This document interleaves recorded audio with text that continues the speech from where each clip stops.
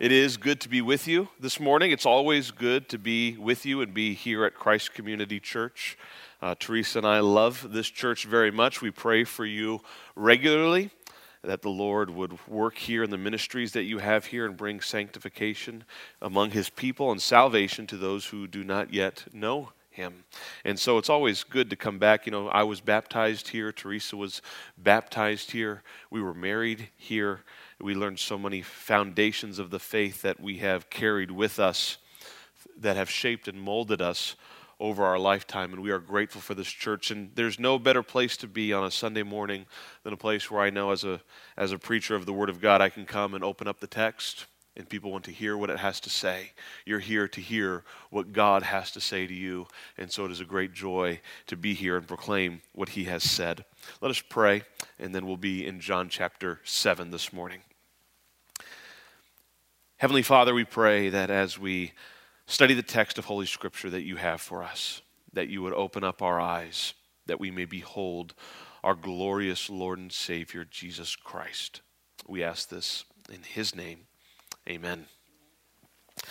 Take your copy of God's Word and open to the Gospel of John, the 7th chapter.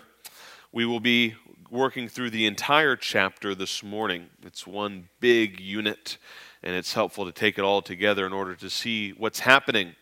The title for my sermon this morning is The Unwilling Mind of Unbelieving Self-Glory Seekers. It's kind of a mouthful, so I'll say it one more time. The unwilling mind of unbelieving self-glory seekers. That's what you're going to see put on display through this text. So I'll read the text, and I'll do a little explain some background, do a little summary of the text, and then we'll exposit the text together, pull out a doctrine from the text, and apply that to our lives. So, hear the Word of God from John chapter 7. After this, Jesus went about in Galilee. He would not go about in Judea because the Jews were seeking to kill him. Now the Jews' feast of booths was at hand.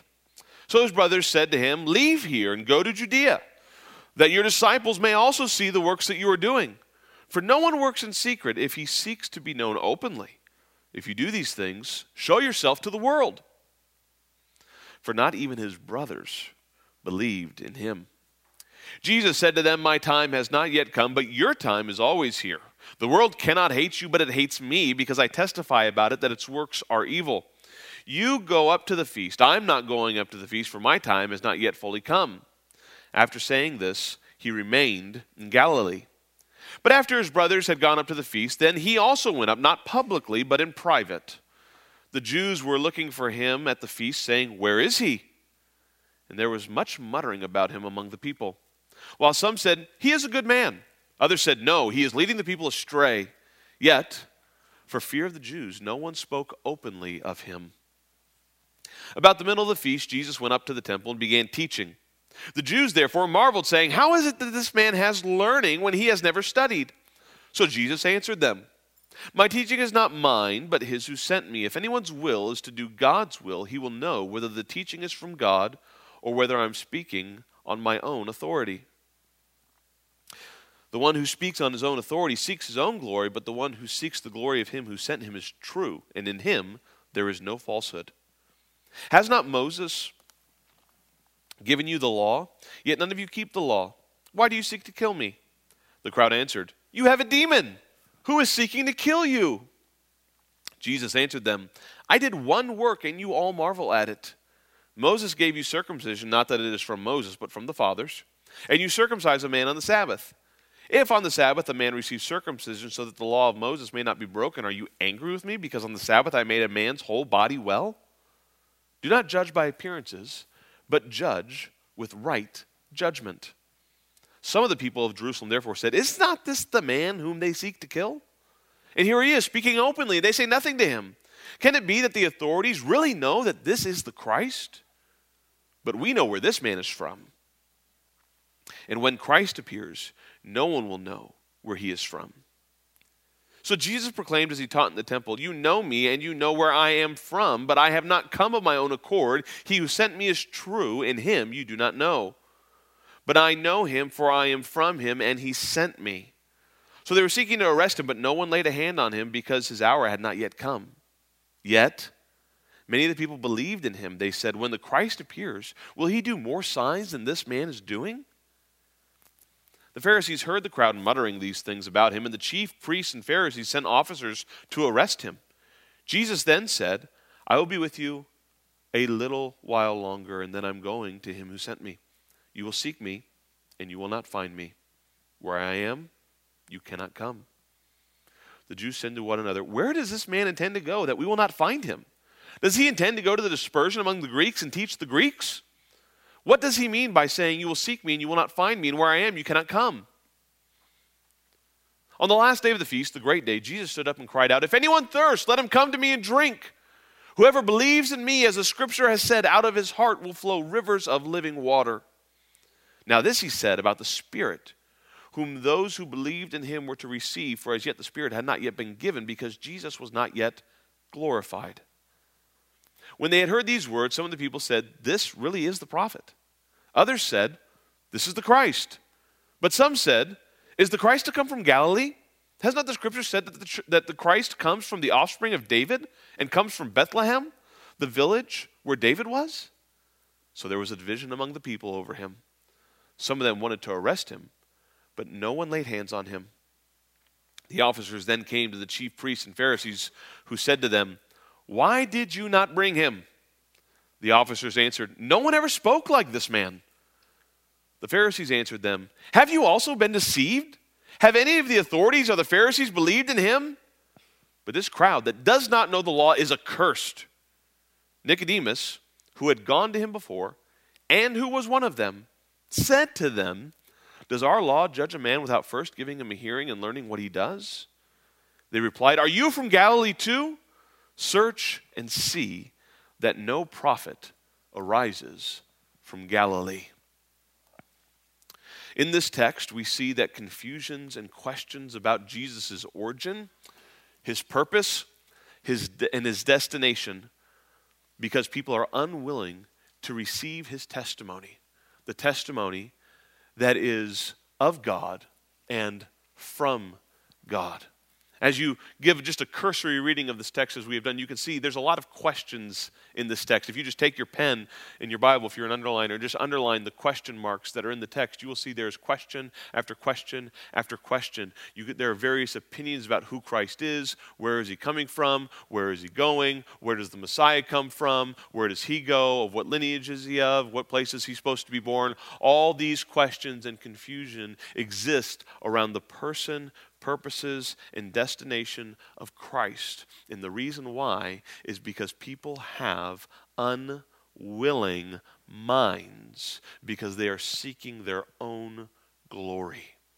This is a theme that runs throughout the Gospel of John. John tells us why he wrote this book. John chapter 20, verse 31. These things were written, the things right here that we read in John chapter 7, these things were written so that you would believe that Jesus is the Christ, the Son of God, and that by believing you would have life in his name. So this text was written so that we would believe and others would believe in Christ. And what you see here is that there are a lot of people who do not believe in Christ as he has revealed himself to them. They have not seen or perceived the glory of God in Christ Jesus. John, who told us why he wrote the book, says in John chapter 1, verse 14, and we beheld his glory. The glory is of the only begotten of the Father, full of grace and truth. So we have these people in this text who are seeking their own glory. And we have John who says we beheld glory. Not the glory that comes from man, but we beheld the glory of God in Christ Jesus. You see this a little bit later in John chapter 11, verse 40, when Jesus raises Lazarus from the dead. And just before he does, he says to Martha, did I not tell you that if you believe, you will see the glory of God? On the contrast, you have those in John's gospel who cannot believe. It is impossible for them to do so. Why?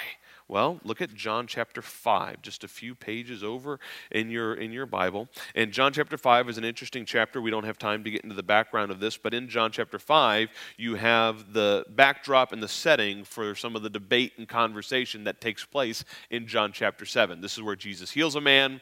People are upset with him. This leads into the conversation about the law, the Sabbath, circumcision that we just read about. But at the end of John chapter 5, you have these people who do not want to believe in Jesus Christ. And Jesus says to them in chapter 5, verse 44, how can you believe? In other words, it's rhetorical. You can't. Why can't you believe?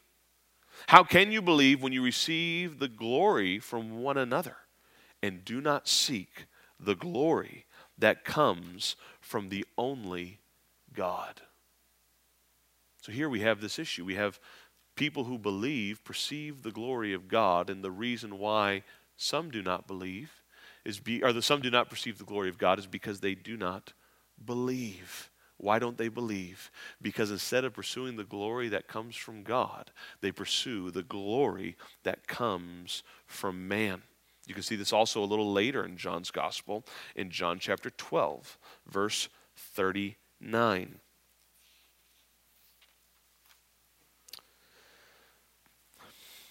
Same thing we've been saying. John 12:39, the apostle writes, therefore they could not believe. For again Isaiah said, he has blinded their eyes and hardened their heart, lest they see with their eyes and understand with their heart and turn, and I would heal them. Isaiah said these things. Why does Isaiah say these things? Because he saw his glory and spoke of him. John, like Isaiah, beheld the glory of Jesus Christ. Nevertheless, many of the authorities believed in him, but for fear of the Pharisees, they did not confess it so that they would not be put out of the synagogue. This is a bad sign in John's gospel. This is a sign of false belief. Why? How do we know? Well, verse 43, they loved the glory that comes from man more than the glory that comes from God. There is glory to be perceived in Jesus Christ. All the fullness of divine beauty and perfections are his because he is the eternal, only begotten Son of God. This text helps us understand why is it that some people can be in the same place at the same time, see the same things, hear the same words, and come to radically different conclusions about who Christ is. And the answer is because in our fallen state, we are self-glory seekers. And as long as we seek the glory that comes from man, we will never be able to behold the glory of God that is in Christ Jesus. And it is only by an act of God regenerating us, granting us faith and repentance, that we are be able to behold the glory of God in Christ Jesus.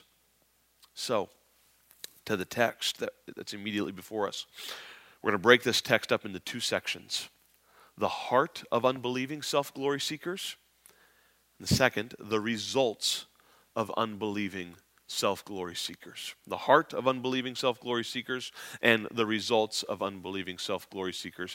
Now I think, because we're taking big chunks, I think we can look at this and kind of parse it out finer than I have. I'm going to give you I'm going to tell you what the heart of unbelieving self-glory seekers is first, and you'll see it kind of unfold.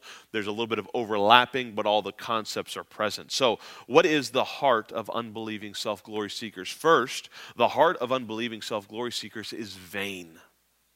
Second, it is fearful. Third, it is unrighteous. So let's look at this text.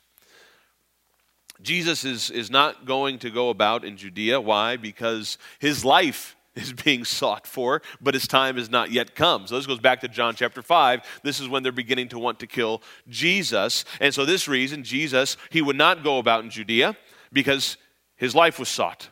And now, John tells us the Feast of the Booths was at hand. The Feast of Booths is also known as the Feast of Tabernacles. This is one of the three major feasts that every Jew was required to come to Israel and participate in. And what they would do is they would pitch tents outside in order to remind them of the time in which they were sojourning from the land of Egypt into the land of Canaan, which the Lord had promised to give them. And in that intermediate time, they would live in tents. And not only would they live in tents, but there was also the tabernacle that was prior to the temple that would be built during their time of sojourning from Egypt to the land that the Lord had promised to give to their forefathers, Abraham, Isaac, and Jacob. And so this is the Feast of Booths. This is the Feast of Tabernacles. Jesus Christ is the one who came and tabernacled among God's people on earth. So this is the feast that is pointing forward to Christ, and Christ is showing up to this feast that is really about him. His brothers are getting ready to go up to the feast. They don't believe in him. And so when you read this in verse 3 and 4, you need to read this as a mocking tone, like every good brother mocks their brother, except they're mocking the Son of God, which is never a good thing. Hey, Jesus, just go up to Judea. If you really want people to know who you are, go do what you do openly. Jesus says, I can't go when you go. If I go, it will early with you and in public because people would caravan in mass. Large crowds would go together. Jesus saying, look, if I get involved in this, they're going to kill me. My time has not yet come. Why are they going to kill him? Well, there's a big difference between Jesus and his brothers. There's lots of difference between Jesus and his brothers, but one of the differences is that Jesus Christ testifies about the world that its deeds are evil. His brothers do not.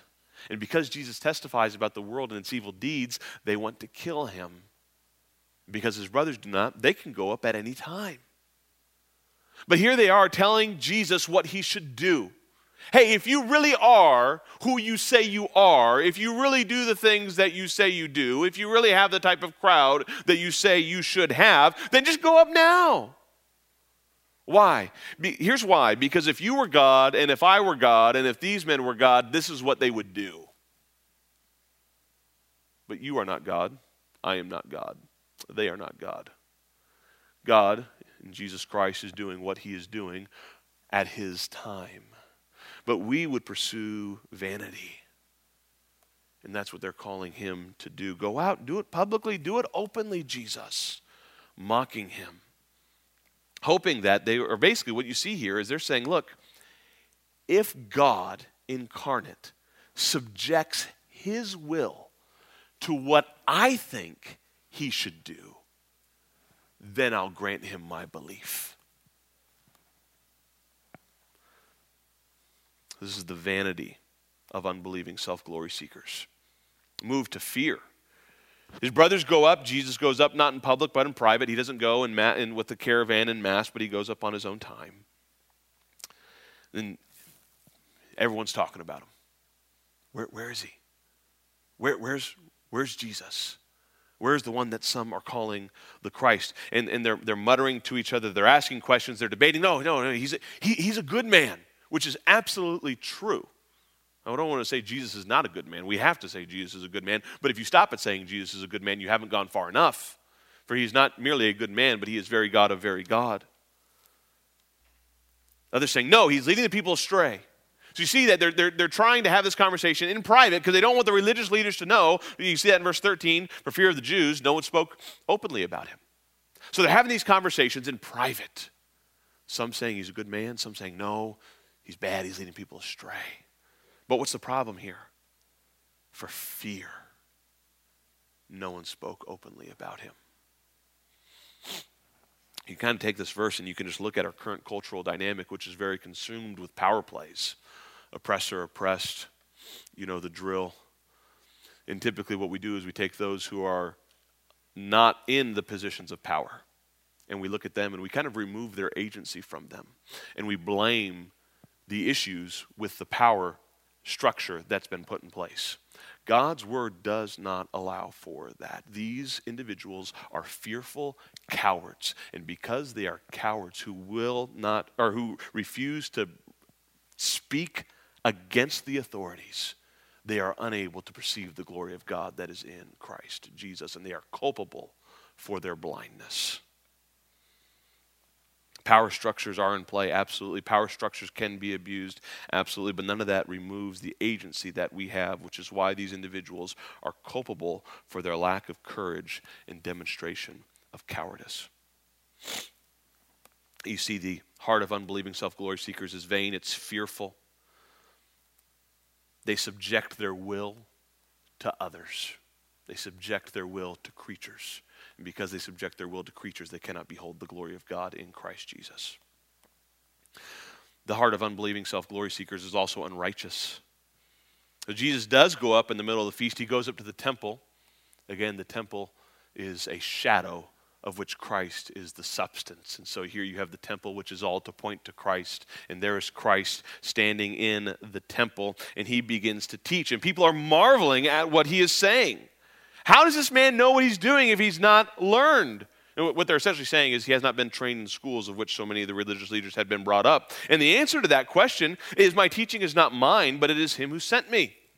And here, I think, is the key verse of this whole text that helps us explain what the problem is, why people cannot receive the glory of God. And is, if anyone's will is to do God's will, he will know whether the teaching is from God or whether I am speaking on my own authority. The reason there's confusion, the reason there's questions is because people are unwilling to do the will of God, and as such, they are unable to perceive the glory of God in Christ Jesus. It is not for a lack of evidence of the glory of God. It is present. It is evident. It is something that ought to be clearly seen, which is why Jesus told Martha, as I've already referenced, did I tell you that if you believe, you would see the glory? Because it's there. It's there. But we have a bunch of people who are unwilling to follow the teachings of Jesus Christ. Why? Because they're pursuing their own glory. Jesus speaks as one on his own, speaks as one with authority, not on his own authority. He is not a self-speaker. He speaks the words which are from his Father, for he can do none else, for he is the very word of the Father. He then flips the tables on them. Has not Moses given you the law? This is verse 18. This is going back now to John chapter 5, which I referred to earlier. Yet none of you keeps the law. Why do you seek to kill me? The crowd answered, you have a demon. Who is seeking to kill you? How dare the crowd question Jesus Christ? It is not, you have a demon. That is blasphemy. Bow your knee and say, speak, Lord, your servant is listening. But how often do we encounter things in the Word of God? And our first thought is, ew, no. There's no way that could be what God is calling me to do. There's no way God would actually want me to do that because that would not make me happy. And although we may not say that the Word of God is demonic, we reject the teaching of God's word in the same way that the crowd rejected the teaching of Jesus Christ. So Jesus uses sound moral reasoning to respond to them. I did one work, y'all marvel. Moses gave you circumcision. He gave you a religious rite. It's not really from him, but it's from the fathers. And this is to be done on the 8th day. If the 8th day so happens to fall on the Sabbath, then you circumcise the young man. And if you can circumcise a young man with a religious rite that I gave you that is not embedded into the foundation of creation, but something that was given as a religious ceremony, and I on the Sabbath make a whole man's body well, which is embedded into the fabric of creation, which is love of life, and that's embedded into creation because God is life and a lover of life, and all life comes from God. Why are you angry with me? I made a whole man's body well. Not that Jesus was lawless. He was actually the most lawful and the best interpreter of the law of God. Do not judge by appearances, but judge with right judgment. Because the hearts are unrighteous, the judgments that spring forth from the heart too will be unrighteous. Next, the results of unbelieving self-glory seekers. And there are three. There's four. I apologize, I can't count. Again, you can see these kind of walking through the text, but you can also see that there's overlap. Blindness, confusion, division, and irrationality. Blindness. Some of the people of Jerusalem are saying, hey, maybe he is the Christ, and maybe they know he's the Christ because this is the one they're supposed to kill, and here he is speaking openly, and no one's doing anything about it. But he really can't be the Christ. Why? Because we know where this man is from. I'm going out on a hunch here and saying that where they think Jesus is from is not actually where Jesus is from. We know where this man comes from, and when Christ appears, no one will know where he comes from. My guess is they're thinking something like Bethlehem.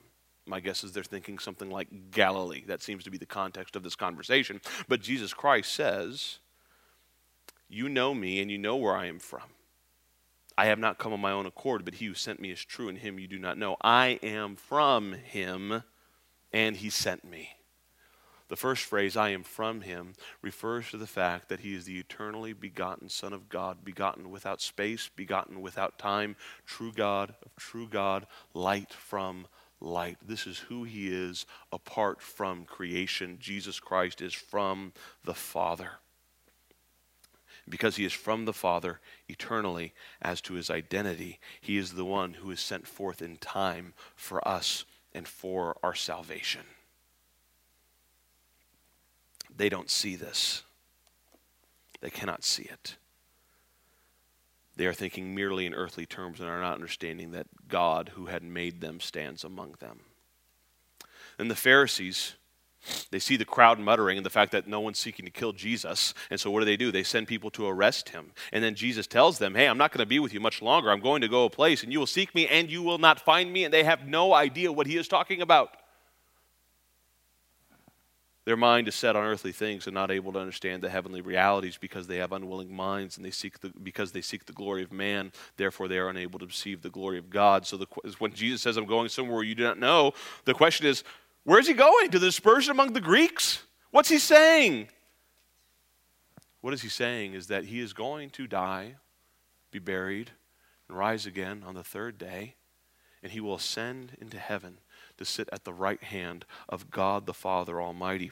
You get the flow of that in the last day of the feast, because Jesus talks about how if anyone is thirsty, let him come to me and drink. And I just want to briefly interrupt myself to extend an offer. If your soul is thirsty and that it is parched because you do not know God as your Savior in Christ Jesus, come to him for salvation. Do not wait. Do not leave today without speaking to an elder, without speaking to someone here in the church about how you can drink the water that you can get without price, that you can get without money. Isaiah 55.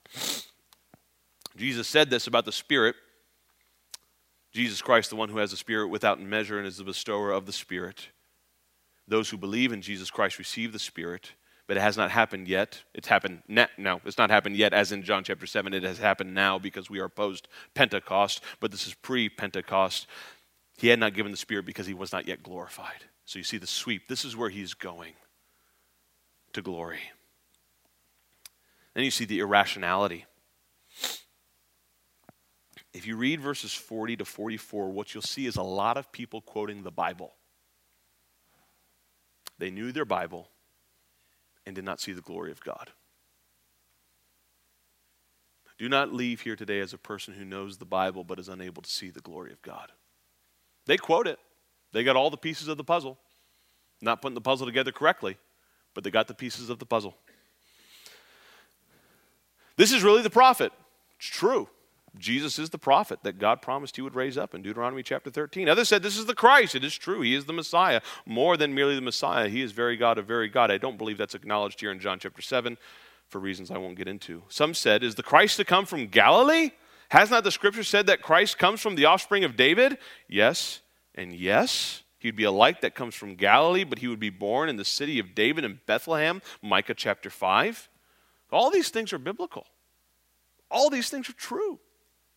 They know their Bibles, but don't put the pieces together properly, and do not behold the glory of God in Christ Jesus, because they'd rather have the glory that comes from man than the glory that comes from God. John Calvin, commenting on this text, says, men frequently make obstacles for themselves that they may not come to Christ. And these individuals are making obstacles for themselves from Holy Scripture. You see the irrationality that ensues. The officers come to the chief priests, who said to them, why did you not bring him? The officers answered, no one ever spoke like this man. Look at the response here. You say, man, every response you're going to see here does not follow from what is said just before it. Okay? No one spoke like this man. Have you been deceived? Have any of the authorities or Pharisees believed in him? That's not a real argument, number one. And number two, I think it's false. But it's not a real argument, regardless of whether or not it's true or false. But the crowd that does not know the law is accursed. So now we're just going to throw everybody under the bus. Nicodemus, who had gone to him before, and who was one of them. And remember, this is why I think part of the reason why I think it's false. I'm optimistic about Nicodemus' eternal state in the Gospel of John. At least at this point I am. None of the Pharisees have believed in him. One of them, Nicodemus, does our law judge a man without first giving him a hearing? I mean, but this is going to show you this isn't a Western idea. This is embedded into creation. Yes, you ought to hear sides. You are innocent till proven guilty. And don't we have to hear from this man before we make our judgment? You're saying the crowd doesn't know the law, but doesn't our law require that we have to hear him out before we make a judgment? Look at the nice rational response from the Pharisees. Are you from Galilee too? You say, what? What does that have to do with what just came before? Absolutely nothing. Because when you're an unwilling self-glory seeker, you are an irrational person. And the closer you get to the light, the more irrational you become. Are you from Galilee too? Search and see that no prophet arises from Galilee. Not only are they irrational, they are wrong. Jonah is a prophet from Galilee. In their haste and in their irrationality, they were wrong. So, that's the text. The doctrine that we're going to pull out is this. The will that obeys God from faith will be blessed with the knowledge of heavenly things. The will that obeys God from faith will be blessed with the knowledge of heavenly things. This is a theme that runs throughout John's gospel. Religious knowledge is a mystery of the faith that is to be received by faith. And by faith, I don't mean going contrary to evidence. That's not what faith means. Faith also does not mean allowing you to overcome massive gaps of evidence. That's not what faith means. Faith enables you to perceive what is already there, which is the glory of God in Christ Jesus. It is an opening of eyes to see those things which every man ought to see but cannot see, because the man loves the darkness rather than the light, because his deeds are evil. John tells us in John chapter 3. In Adam, we are nothing but cockroaches. And when the light comes on, we scatter. We run from the light. We flee from the light. We flee from the truth. But John shows us over and over and over again that those who receive the testimony of Jesus Christ are blessed by God with a knowledge of heavenly things. Think about Peter. Blessed are you, Simon Bar-Jonah, for flesh and blood did not reveal this to you. That includes, Simon Bar-Jonah, your own flesh and blood, but my Father who is in heaven. You know the story of Nathanael. Can anything good come out of Nazareth? Come and see. Philip comes and sees. An Israelite in whom there is no guile, in whom there is no deceit. You are the King of Israel, is Nathanael's response. Jesus' response is, because I said I saw you under the fig tree, do you believe? truly, you will see greater things than these. Contrast that with another end name in the Gospel of John, Nicodemus. You must be born again. Is a man supposed to go into his mother's womb a second time and be born? Jesus' response to Nicodemus, if I tell you earthly things and you cannot understand, how do you expect to believe heavenly things? To reject the testimony of Jesus Christ is to reject the knowledge that comes from God and is received by faith. So let's apply this text by 3 different applications. First, this one's brief, very simple because I think it's kind of self-explanatory. Beware of the root of an unwilling heart. Beware of the root of an unwilling heart. An unwilling heart is fearful. An unwilling heart is about self-love and self-preservation. An unwilling heart is a proud and arrogant heart. And that is all on display for us here in this text. That's the root. That's the first application. Second application, discern the fruit of an unwilling heart. Discern the fruit of an unwilling heart. I'm going to give you some diagnostic questions you can ask yourself to see if you have an unwilling heart. They're all from this text. First, do I expect God to act on my terms? Do I expect God to act on my terms? Leave now. Go up now. This is what I would do if I was you, Jesus. We do that when we are disgruntled with the providence of God. If God would only just do this, then I would believe. Maybe you're here today and you're one of those people. Maybe you have been one of those people. I remember listening to Christopher Hitchens, an atheist who's been dead for several years now, in debates with Christians, say these types of things. Well, if God really existed, why wouldn't he just show up here and do a miracle now? I have news for you. If you're in that boat, he did. He did. And people still did not believe because the problem is an unwilling heart that arises from seeking self-glory. Number 2, do I fail to testify against the evil deeds of the world? That's a fruit of an unwilling heart. Jesus says, the world can't hate you. You don't testify about it that its deeds are evil. Can you discern the evil deeds of the world? If you can't, you may have an unwilling heart. Can you speak against the evil deeds of the world and articulate what is wrong with them based upon God's revelation? Or is it just a coincidence that sometimes you end up on the right side and something's wrong and you just happen to be there the whole time to point it out, having no idea why? Are you able to actually testify against the world that its deeds are evil? Number 3, do I fear speaking of the person and work of Christ? Do I fear speaking of the person and work of Christ? Remember, yet for fear of the Jews, no one spoke openly about him. Do you speak openly about who he is and what he has done? Number 4, do I get swept away by groupthink?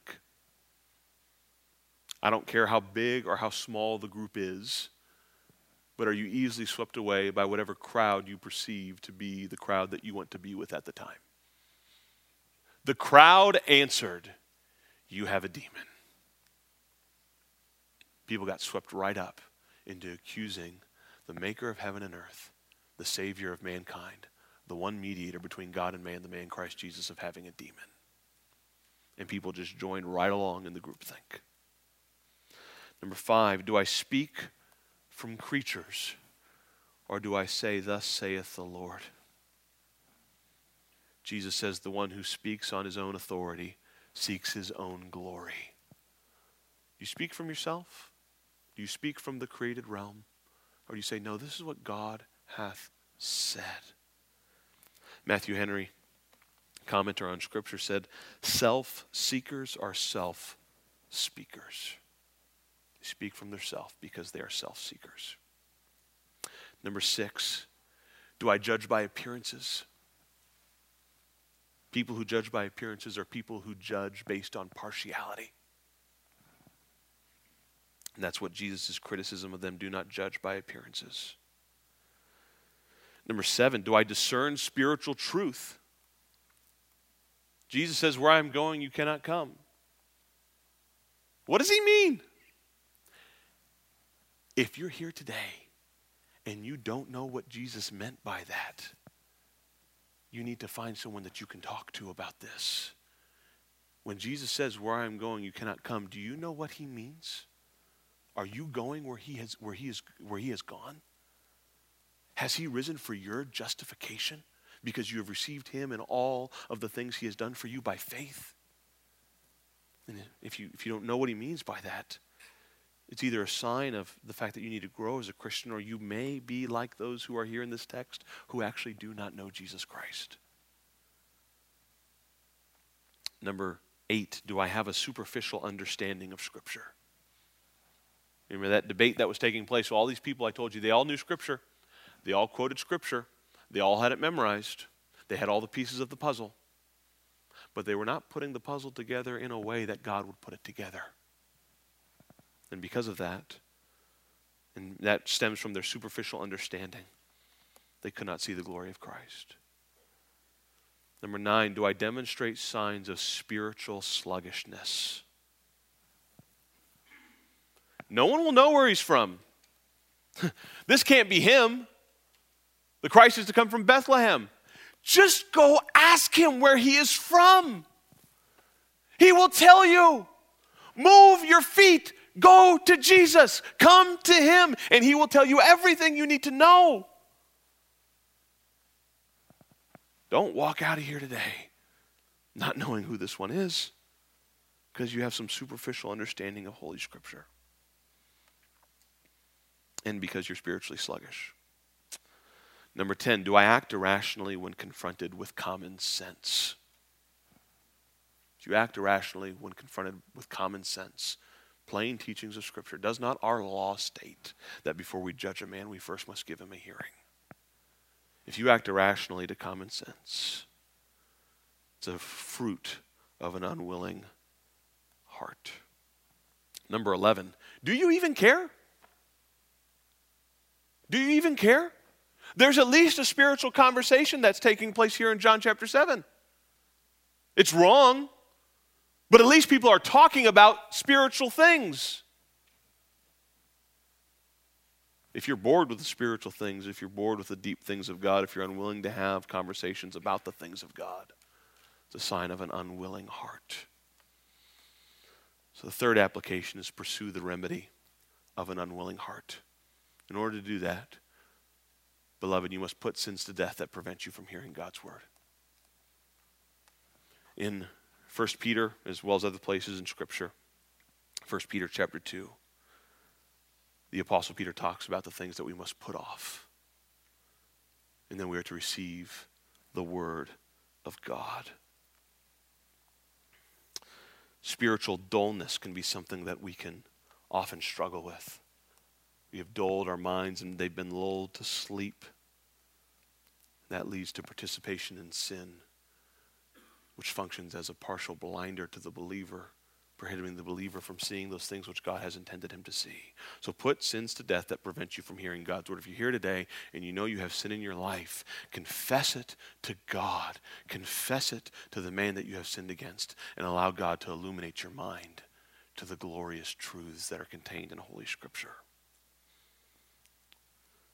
So put sins to death that prevent you from hearing God's word, and receive the truths of Scripture on God's authority. When Jesus says, you're seeking to kill me, they say you have a demon, they need to stop and say, I'm going to sit down. I'm going to be quick to hear and slow to speak, Jesus, and receive the word with humility that is able to save my soul, because I must be formed.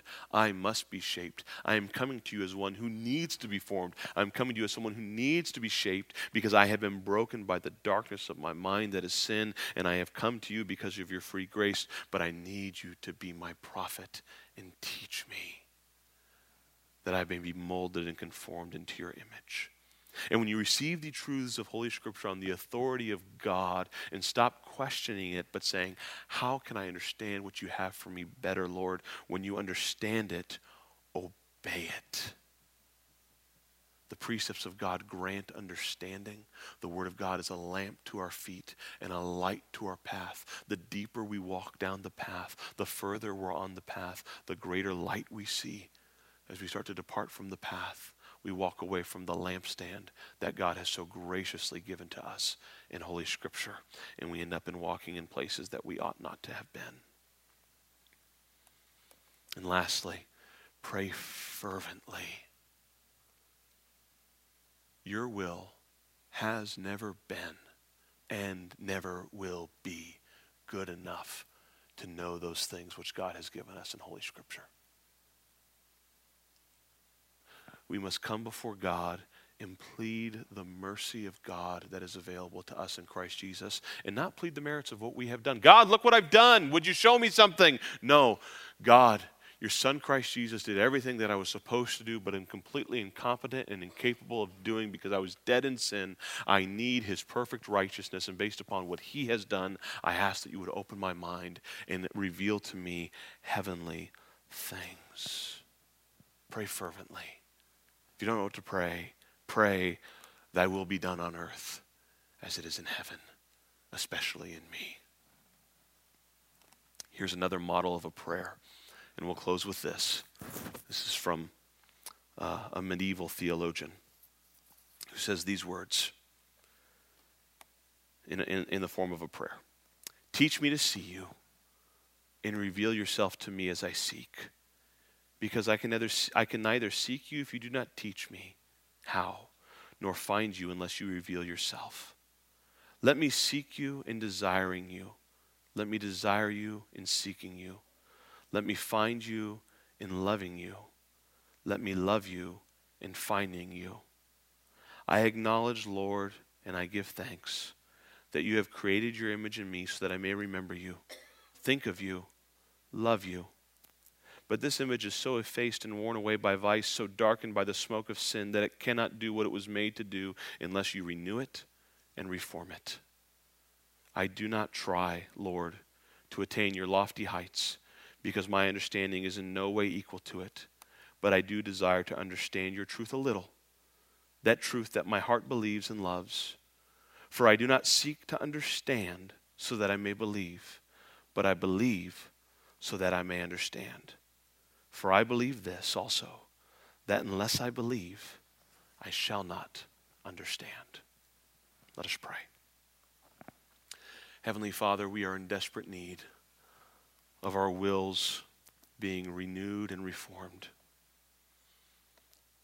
For those who may be here today who do not know you as their Lord and Savior, Father, we ask that by your Spirit you would convict them of their sin, that they would come to Jesus Christ, the one who has the Spirit without measure, and that Jesus would pour out his Spirit upon their soul, granting them life from death, causing dead bones to live, giving second birth to those who are dead in their trespasses and sin, because their will cannot on its own turn itself to obey, that it may know the things of God.